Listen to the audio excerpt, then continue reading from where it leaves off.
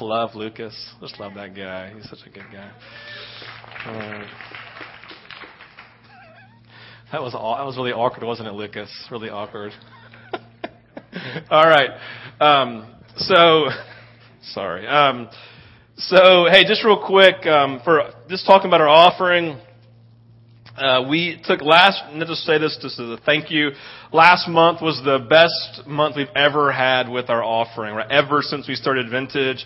So I want to say thank you to you, but I want to worship Jesus ultimately and give Him thanks for that. It was just it's just one of those deals, y'all, that, we always said at Vintage that we never compel, we never make you feel guilty, anything like that. All we simply say is this relates to your finances.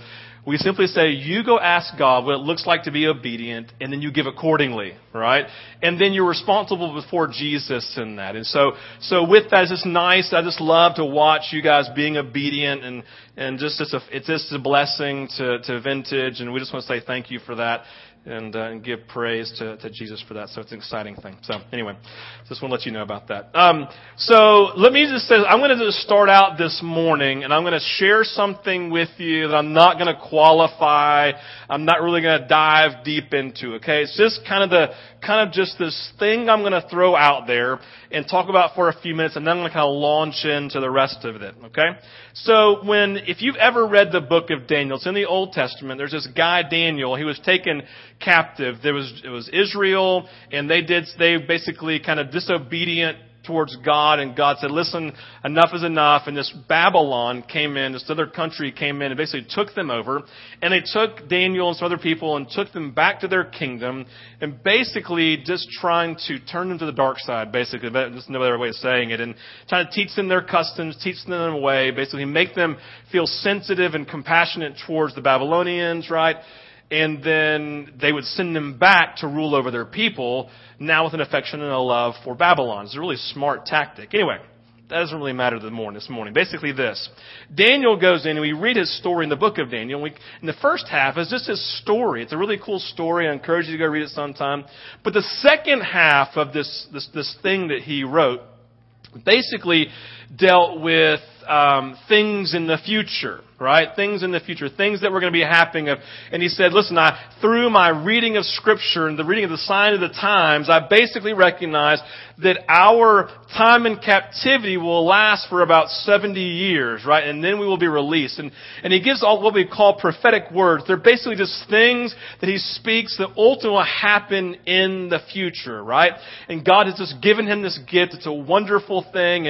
And we read that, and there's if you ever read, I was just talking to someone earlier, they're doing a Beth Moore study right now about the book of Daniel, and she's connecting it to the book of Revelation. They're both apocalyptic scriptures. It's a really neat thing, right? So anyway, this whole connection going, basically, but Daniel's coming in, he's speaking about these things that are to come. And it's interesting about Daniel, what he did was real simple. He simply read the scrolls, he simply read Scripture, he communed with the Father, so he heard from Jesus himself. And then he was just a good student who read the sign of the times, right? He just looked around him and saw everything that was going on around him. So he read Scripture, he communed with the Father and heard from the Father, and then he just read the signs of the times of what was going on around him. And as such, he was able to figure out what was going on, quote unquote, in the future. Now, when we read the New Testament, specifically when we go read Matthew 24 and Matthew 25, Jesus is speaking. He basically has his own Daniel moment. He says, listen, you want to know when the Son of Man is going to come back? You want to know when all this stuff's going down, when Messiah is eventually going to come in his fullness? Let me say this. And he lays out 2 chapters of saying, here's what's going to happen before the end comes. And he talks about wars and rumors of wars, right? He talks about famines and earthquakes that will affect the world. He begins to just name all of these things that basically we read about every day in the news. And so basically I'm telling you this, that we are in a season, which I believe that Jesus has already named in Matthew 24 and 25. And I believe what we get at when we look at these scriptures, one of the primary verses he says, I want you to hear this. He says, therefore, Jesus speaking, okay, therefore, keep watch. He's talking to all the believers, right? Keep watch, because you do not know on what day your Lord will come. You don't know when the Lord's going to come in His fullness. And so basically what he's saying, and it's real simply saying, listen, you have to live prepared every day of your life as if tomorrow is the day that the Son of God will come. Now let me just ask you this question. If you find out that your parents, right, let's say you have your own house, okay? Let's say your parents are coming tomorrow and they're spending the night in the spare bedroom. What do? You go, ah! And you start running around like a chicken with your head cut off, and you start cleaning. You take your first shower of the week, right? Guys, your wife tells you to go shave. You go into this bedroom. What do you find? Boxes laying on the bed in dust about an inch thick, because you never go in there. You don't like to think about the room where your in-laws stay in, right? Because it means the in-laws are coming. You don't want to go in there, so you're like, oh! And so you spend this time in preparation and preparing for them to come, getting yourself ready so that when they come in the door and they do this, it's your mom, right? And go, oh, looks pretty clean in here, right? And you're like, yes, we always live like this. And you know you're lying through your teeth. Why? Because you've spent the last 24 hours in preparation for them coming the next day. And so what Jesus speaks very simply is this. Jesus speaks it, Peter spoke it, Paul spoke it, and then John in the book of Revelation names it big time. He basically says, listen, keep watch, because it may be tomorrow. Every single one of those men that I just named, every single one of the women of God back in the day, they would have believed that Jesus could be coming tomorrow, and so they lived their life prepared for His returning. And what I want to say to you is simply this. If you read Scripture and you know how God deals with nations who live in disobedience to His lifestyle, to His call, who live opposed to the morals that He's set, do you know how God deals with those nations? He deals with them in judgment. He comes and says, listen, because I'm 100% just, I have to deal with sin. Not because I'm angry, but because I love you too much to let you continue on this path that you're on. So I step in, I put my foot down and say enough is enough, and He disciplines those that He loves. And He comes and He speaks and He does this work. And I would say if you read the sign of the times at all and what's going on with our morals and what's going on with our laws, we're living in a generation probably the most immoral that the world has ever known. Which basically means this. We must keep watch. We must prepare ourselves for tomorrow may be the day that Jesus returns. We're called by God to be prepared and to live our lives prepared. So last week, if you were here, when Mark Niswander, he's the executive director of our church planting network, he came and spoke, and he did a message on risk. He said, listen, every single follower of Jesus, every single person who knows the Father, you're called to live life risking for the sake of God's kingdom, right? You're supposed to be living risky for Jesus every day of your life. And inherently, we all understand risk, right? It's a situation that involves exposure to danger. Risk. You all understand risk, right? If I say I want you to go risk, man, if I call you to risk, you go, oh my gosh, risk makes me uncomfortable. It takes me outside of my comfort zone. Risk in its fullest form means that what I'm about to do could literally kill me. Every single one of you have ever jumped out of an airplane with a piece of synthetic drapery around your back called parachuting, right? When you stand at the end of this, right here you're looking over, you're risking your life. This is risk, right? It's dangerous. But the reality for us as human beings is that risk can be much more than that. Risk can be a risk to our popularity, right? It can be a risk to our social status and reputation, right? It can be a risk to our bank account and decisions that we make. It can be a risk to our time. It can be a risk to my comfort level of doing life the way I want to. Risk can be can involve anything that we do in life. And so Mark was coming and saying, listen, if we're going to live in this season and preparing ourselves for God, if we're going to live our lives in preparation for His coming, if we're going to live our lives in relationship with the living God of creation, then we have to be able to sit there and say, God, I'm willing to do whatever you want me to do, whenever you want me to do it. I will live my life in risk for you, because all I'm really doing is living for tomorrow anyway. That's the understanding. If we think He's coming back tomorrow, then we can live like we're dying. How many of you heard that song? Who wrote that? Tim McGraw?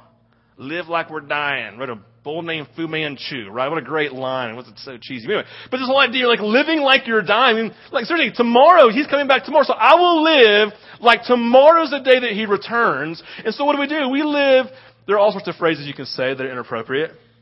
All of it out there, right? All of it out there. Everything, nothing unhindered. We're just completely living for Jesus in risk. But we said last week, risk isn't just like this random, like I'm going to risk for risk's sake, right? Hey, so I'm going to express my faith and learn to risk. I'm going to go right now. I'm going to go up here to the roof of this building, and I'm going to stand there and say, Jesus, I'm going to risk for you. I'm going to jump. Catch me. That's stupidity. Right? Jesus, when the enemy said to him in Luke 4, take him to the precipice, the top of the temple, He said, why don't you leap from here? Because the scripture says that the angels will take charge over you and catch you. What does Jesus say? You should not put the Lord your God to the test. What He's basically saying is this: I don't jump because I want to jump for risk's sake. I only risk as a response to what God has called me to do. That's what Mark was getting at last week. We said this: risk is obedience to God. It's obedience to God. Expressing faith. God, I'm gonna stand here, right? I'm gonna stand here at the precipice of this. I'm looking down. I'm looking down on dirt and grass, this thousands of feet below, and you've called me to jump. But I'm only gonna jump if you tell me to. Still a risk. In fact, I'm only gonna jump if you jump with me. Right? I'm only going to jump if you jump with me. Listen, when I was growing up, I'm using this analogy. I think it's great. I mean, I would, my dad would be sitting there and he had a long day at work, right? And he would go, hey, Steve. I'm like, what? He's like, why don't you go down to the basement? I'm like, what time is it? It's dark outside. Yeah, I'm not going downstairs to that basement, right? Son, you need to go downstairs to the basement. I'm like, oh. And I walk over there and I just looked. I could hear the monsters down there, right? Sitting down there in the basement. I'm like, oh. And I remember turning around and going, Dad, I can't get down there. Son, you can get down there. Dad, I will go if you go with me. I'm not going to risk my life unless I know that you are with me, because you're a lot bigger than I am and you'll protect me when that whatever jumps out to get me. Jesus, in John chapter 5, verse 19. I want you to hear this in the context of understanding risk. Jesus' life is defined by risk again and again and again. He says this in verse 19, John 5. Read along, open your Bibles and look at this. And let me just say this. I'm going to take you to the end real quick, okay? Everybody pay attention. Everybody look at me. Look up in your Bibles just real quick. I'm about to tell you that the nature of relationship that Jesus has with His Father is the expectation of what we can have for our own lives in relationship with Jesus and the Father today. What I'm about to paint a picture of with Jesus, if I relates to Father, is how I believe God's calling us to relate to Him today. Verse 19, chapter 5 of John. Read along up here. Let the word sink in. Jesus, speaking to the Pharisees, says, I tell you the truth. The Son, He's the Son. The Son can do nothing by Himself. Let that sink in for a second. The Son can do nothing by himself. In the Greek, the word nothing means nothing, right? He can do only what he sees his Father doing, because whatever the Father does, the Son does also. Jesus' life, in this moment, he's expressing that in his life, his life was expressed in response and obedience to God the Father. Everything that he did, every movement that he made forward, everything that was of value in life was ultimately not something he decided to do on his own, but is in relationship to watching the Father stand on the edge with him and say, "You ready? You ready, Father? We're jumping on this one. On 3. Okay. 1, 2. We're going down to the basement only if you come with me." Oh, you're already in front of me. There you go. I'm following you down in. Jesus did nothing. Jesus did nothing. He could do nothing apart from the Father doing it with him. This is marked, right? This unbelievable life of obedience, right? This unbelievable life of obedience and of responding to the Father in relationship with him. But the thing I want you to see is that these verses, they follow an important story. You put it in the context, right? Jesus just spoke this, but what is it in context to? The stories he's just spoken these words in the context of the healing that took place at the pool of Bethesda, the pool of Bethesda. All these theologian people, they argue all day long about which pool it really was. I'll just say, doesn't really matter. There were a bunch of 6 people around a pool somewhere and Jesus walked up to it, okay? Jesus walks up to this pool. And there's a bunch of people, when we pick it up in verse 3 of chapter 5 of John, he says this: "Here at the pool, a great number of disabled people used to lie. The blind, the lame, the paralyzed." And in verse 5 says, "One who was there had been an invalid for 38 years. He was sick, right? He couldn't walk. Basically people would carry him there every day. Verse 6. "When Jesus saw him lying there and learned that he had been in this condition for a long time, he asked him, 'Do you want to get well?' And the man's like, 'Are you crazy? Of course I do.'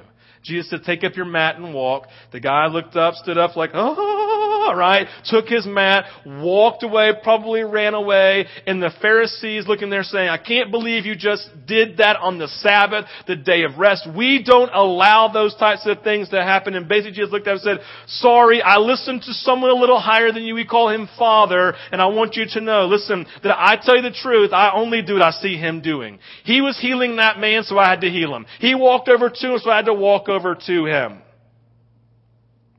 Listen, does it sound crazy? Does it sound crazy to think about relating to God that way? How many people you know don't even believe that God is real? And I'm sitting here telling you that there is a relationship to be had where I am so intimate with him, I actually walk every day listening to and following him in the areas of massive risky things that are dangerous to my life. And I'm like, let's do it. That sounds stupid. And it sounds crazy. But I'm telling you, Jesus in this moment is expressing this. Peter lived with Jesus and then died. Why would he die for somebody if he didn't believe it? Paul died for this belief. Why would he do that? Because it's real. He's living. He's active. He's moving in our lives. And he may be coming back tomorrow. And are you prepared? Do you know him? Are you walking with him? Not just do you know his anger, do you know how passionately in love he is with you? So Jesus is sitting there doing his thing, following the Father. Amazing. Jesus says, "I tell you the truth, the Son can do nothing by himself."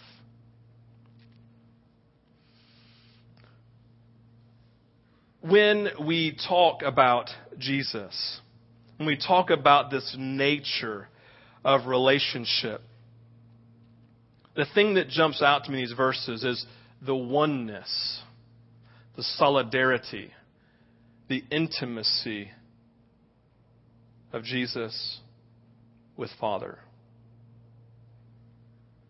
This oneness. They're indivisible, separated. See, they're completely unseparated, completely intertwined. They are intimately intertwined. One writer says this. Just listen to this. Jesus had a sensitivity. He could just see something, right? He had a sensitivity beyond human experience to God's voice. Because his intimacy, hear this, because his intimacy with God is unclouded by sin.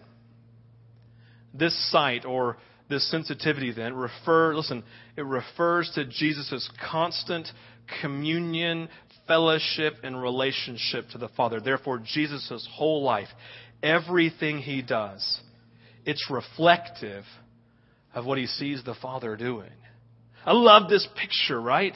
Jesus coming in, and I just love this picture. Why? Listen, in church, why do you think that pastors spend so much time talking about sin? Well, I would say they've misunderstood. They think that God's really, really mad at everybody and like hates you because there's sin in your life. And I would simply say Jesus loves you so much that he wants you to be unclouded in your relationship to him. He says, I hate sin because it keeps me from you and it keeps you from hearing me. So I want there to be sin out of your life, not because I hate you and I'm angry and I'm like, oh, right? No, I just want it out of the way so that we can commune. So that when we sit there at the edge of the basement, walking down the stairs into darkness, when we stand on the precipice right here, the plane looking down, you can hear me count to 3. Sin clouds, and Jesus is unclouded by sin. He has this intimacy, right? He has this constant communion. Therefore, Jesus' whole life, everything he does, he say, oh, I'm just following the Father and I'm reflecting what I see him do. Parents, you understand this. How many of you who are parents who have small kids have ever looked at you and looked at your kids and said, oh my gosh, he's just a chip off the old block. Oh my gosh, he just sounds just like you. He looks just like you, right? I always say in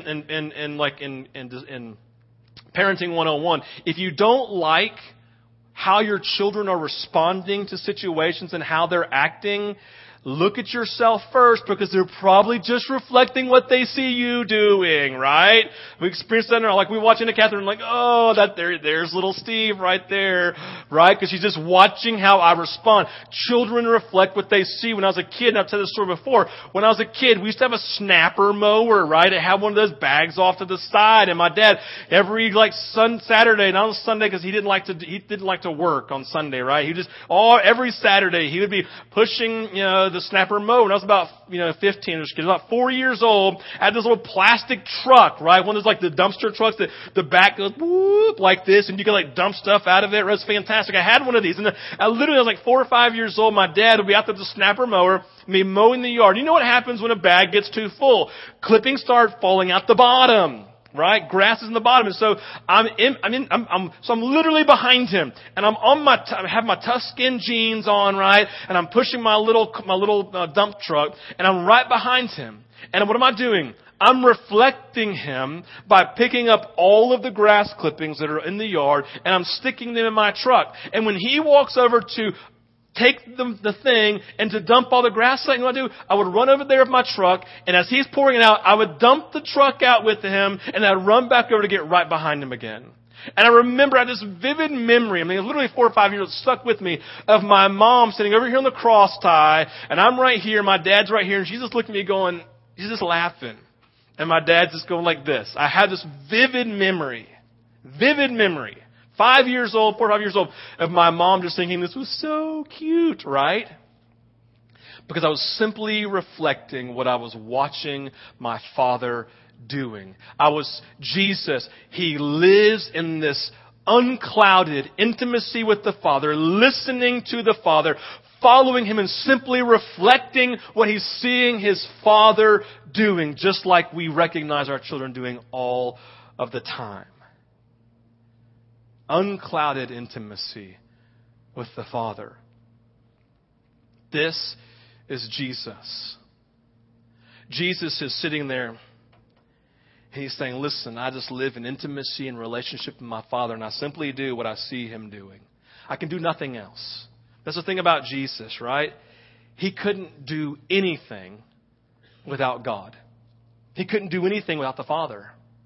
His life, he would have been 100% and completely lost in life if he did not have the Father to follow into whatever it was the Father was leading him into. He says that, right? The Son, man, he can do nothing by himself. He can do nothing by himself. Remember, Jesus' life was expressed. You know what I get, right? His life was expressed in response and obedience to God the Father. Imagine if you're sitting there yourself, right? And you're Jesus. And you walk up to a pool of people. And there's a lot of people around them. A lot of people around them. And you walk up and all of a sudden, and you look over and the Father's speaking into the moment. Says, I don't want you to pray for the other 100 people. I want you to pray for this one person. And everyone's watching you. And everyone's looking right at you. And you pass by all these people and you go over to the one person. And then you say, hey, I just think the Lord may be saying something in the moment. I don't know, but maybe just take up your mat and get up and walk. And all of a sudden inside of you, it's a risk. Why?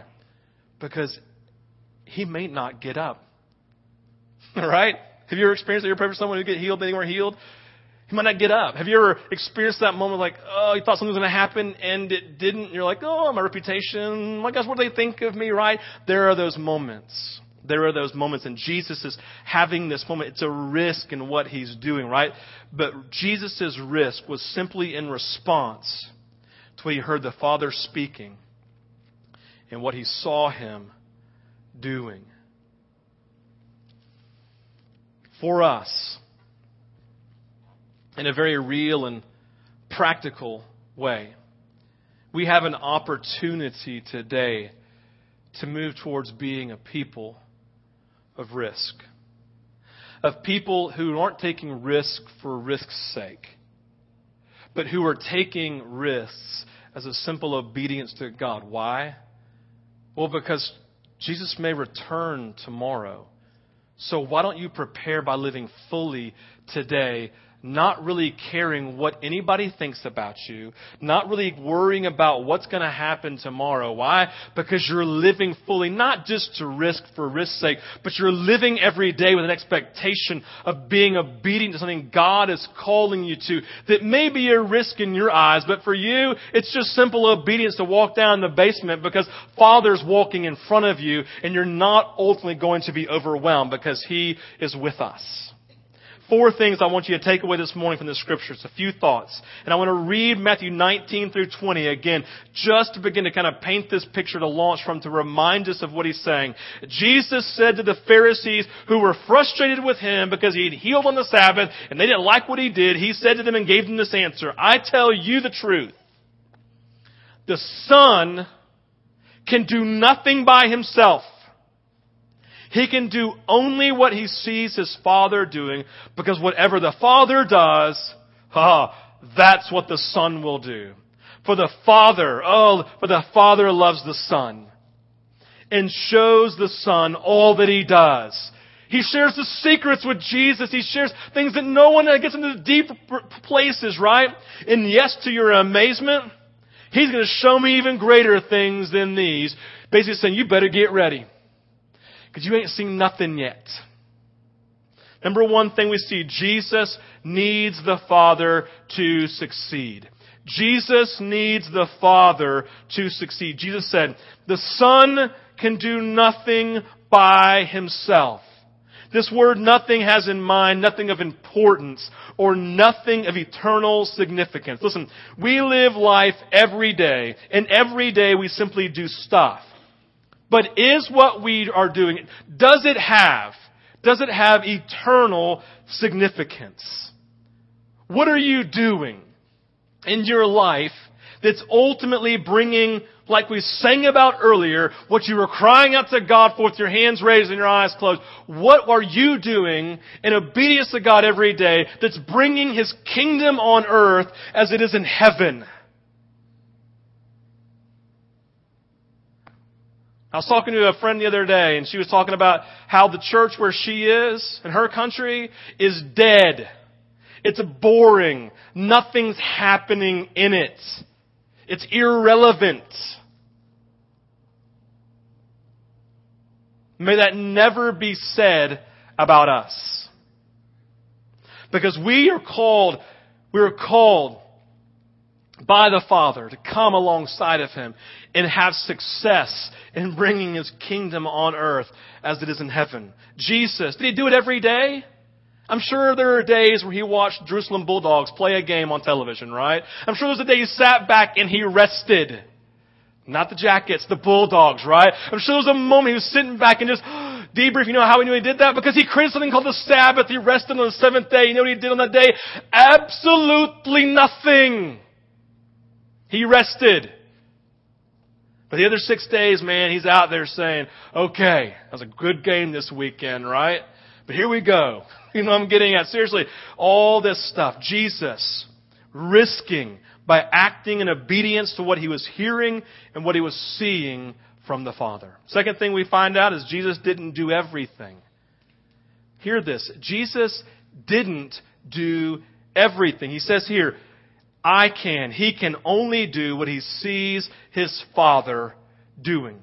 I want you to get this picture. I'm not trying to create some sort of theology on healing. But Jesus walks up in the moment, right? The pool of Bethesda, Bethesda. And what does He do? He looks at everyone and He just ministers to one. Do you see that? He walked by, let's say, maybe 50 other invalids who were sitting there and had been carried there that day looking for healing. He passed by them and He walked over to the one. We struggle with that, don't we, if we're completely honest? Oh my gosh, why did Jesus do that? Why did He pass by? Well, it's real simple. He only heard the Father calling Him to one person. And we have to be okay with that. Now, if it makes you feel better, and when I'm reading through here, it says, I'm just going to go back to it because I thought this was cool. I was looking at it. I'm going to go back to verse 3. It says, it said, here a great number of disabled people used to lie.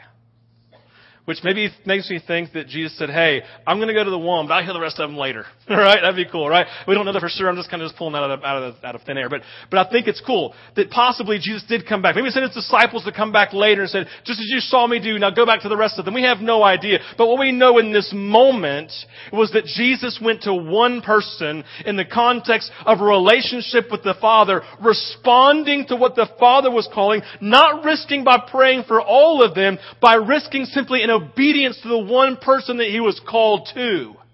And what I find in this is this: so often in our Christian lives, we feel driven by all of the stuff around us, and we are undone, we're overwhelmed, instead of living our lives being led by the Father to the one person or to the one situation. Listen, if your life is marked by being overwhelmed, by being overcommitted, then there's a really good chance that you're trying to do everything and you haven't heard the Father clearly. That should be good news for you, because it means all you have to do is uncloud yourself, get with the Father, and He'll cut a lot of stuff off for you so you can give yourself to the thing He's calling you to. He didn't do everything. The third thing is this: Jesus knew His Father loved Him, and the Father knew Jesus loved Him. Verse 20. For the Father loves the Son and shows Him all He does. Y'all, you know that when you know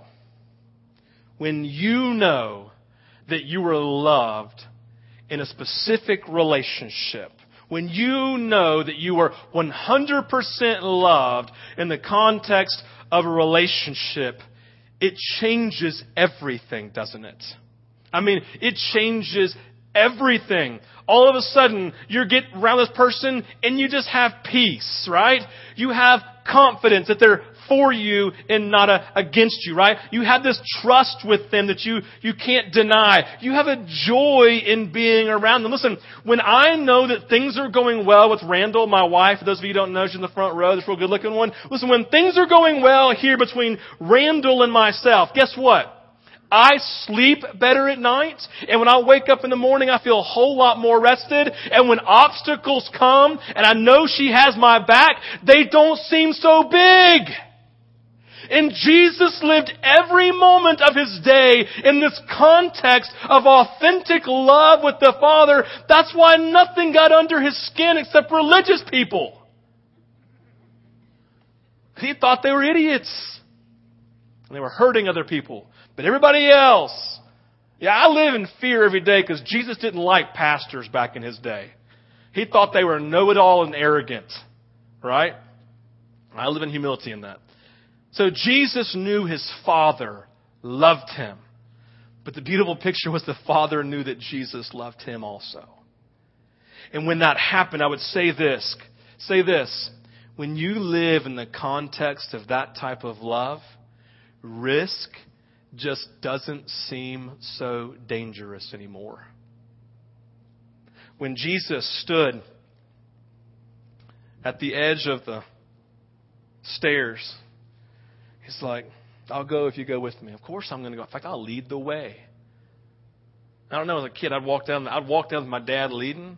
I had still a little bit of fear, still a little trepidation. Right? I'm like, oh, man, this is still a little scary, but my dad's got it. Right?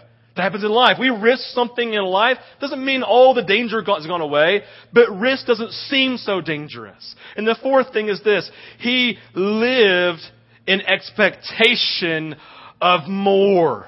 Jesus lived in expectation of more of the Father, the more of God, the more risk, right? I love this. He says, yes, with a glint in His eyes. Yes. To your amazement, I'm sure if I were saying it, I'd be wrestling with pride. Jesus isn't, right? But yes, to your amazement, the Father will show the Son even greater things than these. Booyah! Here I come. Watch out what He's about to do, right? Here He comes. The Father's about to do even more. He's just sitting there in confidence. What are the things He's talking about? The things that have just happened.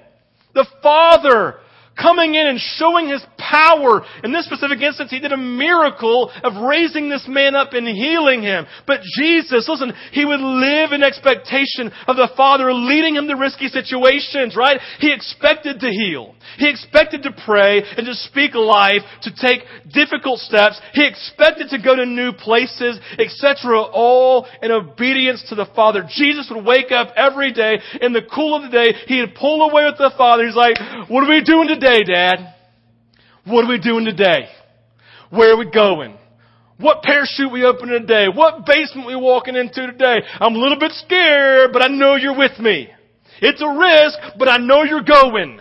Because you love me. And I expect you to do more and more every day. If you live life with every day expecting that tomorrow is the last, right? That you're prepared for His coming, right? Matthew 25, the 5 wise virgins who were prepared for the bride, for the groom when he came. When the groom came, they were prepared and they were ready and they went in with Him. When people live prepared, as if tomorrow is the last day, they've cleaned themselves up. They've shaven, they've cut their hair, they've cleaned their entire house and gotten it ready for Jesus to come. When they live prepared, they live in this place of risk. He says, I don't care what we're risking because I'm going to die tomorrow anyway and go live with you in heaven. Who really gives a rip?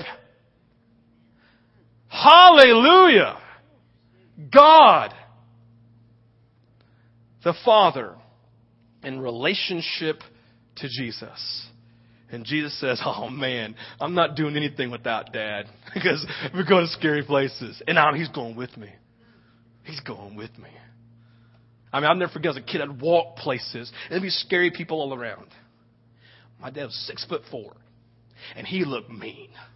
And people would literally walk down the street and they're like, oh, and they'd go to the other side of the street because he just looked mean. And I'm like, that's my dad. Nobody messes with him. This is the Father. Go and say, I will go with you. Jesus risked, but it wasn't paralyzing because he did it with his Father, a Father he knew loved him. In fact, if you know the Bible at all, you know that's why the cross was so difficult for Jesus, why it was ultimately so painful. Because Scripture tells us that when Jesus was hanging on the cross for the sin of all the world, it says he cried out, God, he looked somewhere where he would look to find God. Father, right? Jesus would always go to a place where he could go find the Father, and he looked, and for the very first time in his life, Father was not there. And for the very first time, he doesn't say Father, he cries out, my God, why have you forsaken me? Why have you turned your back on me? For the very first time in the life of Jesus, his Father wasn't right here in intimate relationship. Why? Because the sin of the world was on him, clouding his vision from seeing Father.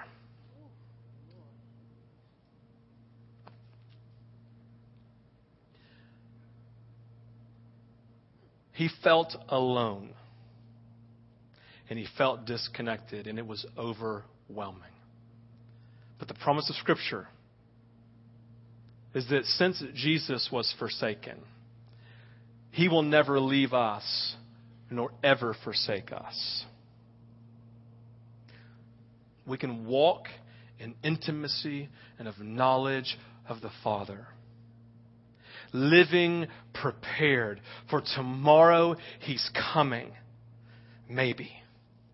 And we live as if he is prepared for his coming. And therefore, when God presents something of risk, saying, hey, Steve, I want you to go down to the basement. I'll go if you go. I know you're going. Let's do it, right? And we go, and we're like, well, you didn't come back, so maybe it's tomorrow. And we just live in preparation and excitement that tomorrow may be the day. That's the testimony of Matthew 24 and 25. Tomorrow may be the day, and we live a life of risk, saying, I'm risking my life for the kingdom of God coming.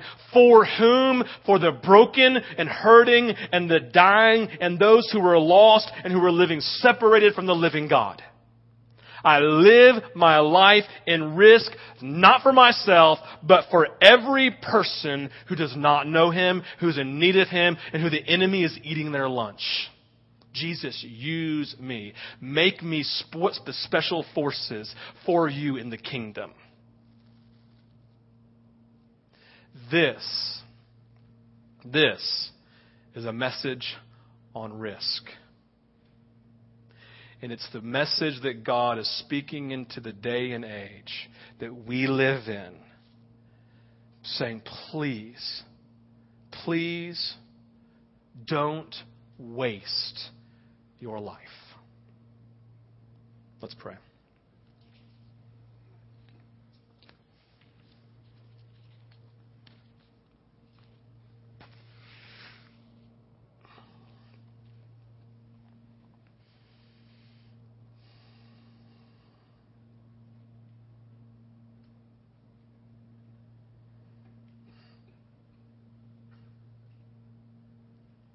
Father, yours is the kingdom forever. Yours is the kingdom forever and ever. Yours is the kingdom, and you are Lord over it. Father, this morning I pray first for those, God, who don't know you or don't believe in you this morning, who are here. God, I pray this morning simply that you would show them that you love, that you're real, and that you love them. That's all I'm asking, God. Because once you show them that you're real and that you love them, then conviction simply follows. And so this morning, Father, we just invite you to come. And every person this morning who's wrestling with their knowledge of you, would you open yourself up to them and say, yo, here I am. Here I am. And they would be undone by your love. Father, this morning I pray for those, God, who are far off from you, God, maybe who they know you, they've walked away from you. Lord, I praise you for conviction. Conviction is a gift. It's a weight that we feel that points to the brokenness. And if we will simply say we're sorry and turn back to you and begin walking towards you, it leads us to life. So I pray for the gift of conviction, God, that names the brokenness so that I can get rid of it, so I can begin walking back towards you. Father, I pray for those, Jesus, who are walking with you today. But God, there's a little bit of fear as it relates to living in risk. I pray for a revelation this morning that, God, all that they have is the idea of preparing for tomorrow. And they would live in that place of risk. And God, I pray for those this morning who are living at that place of risk. I simply pray grace upon them, God, that they can continue to live life prepared for the coming of Jesus as if it's tomorrow. Holy Spirit, come. We pray this in your name, Jesus. Amen.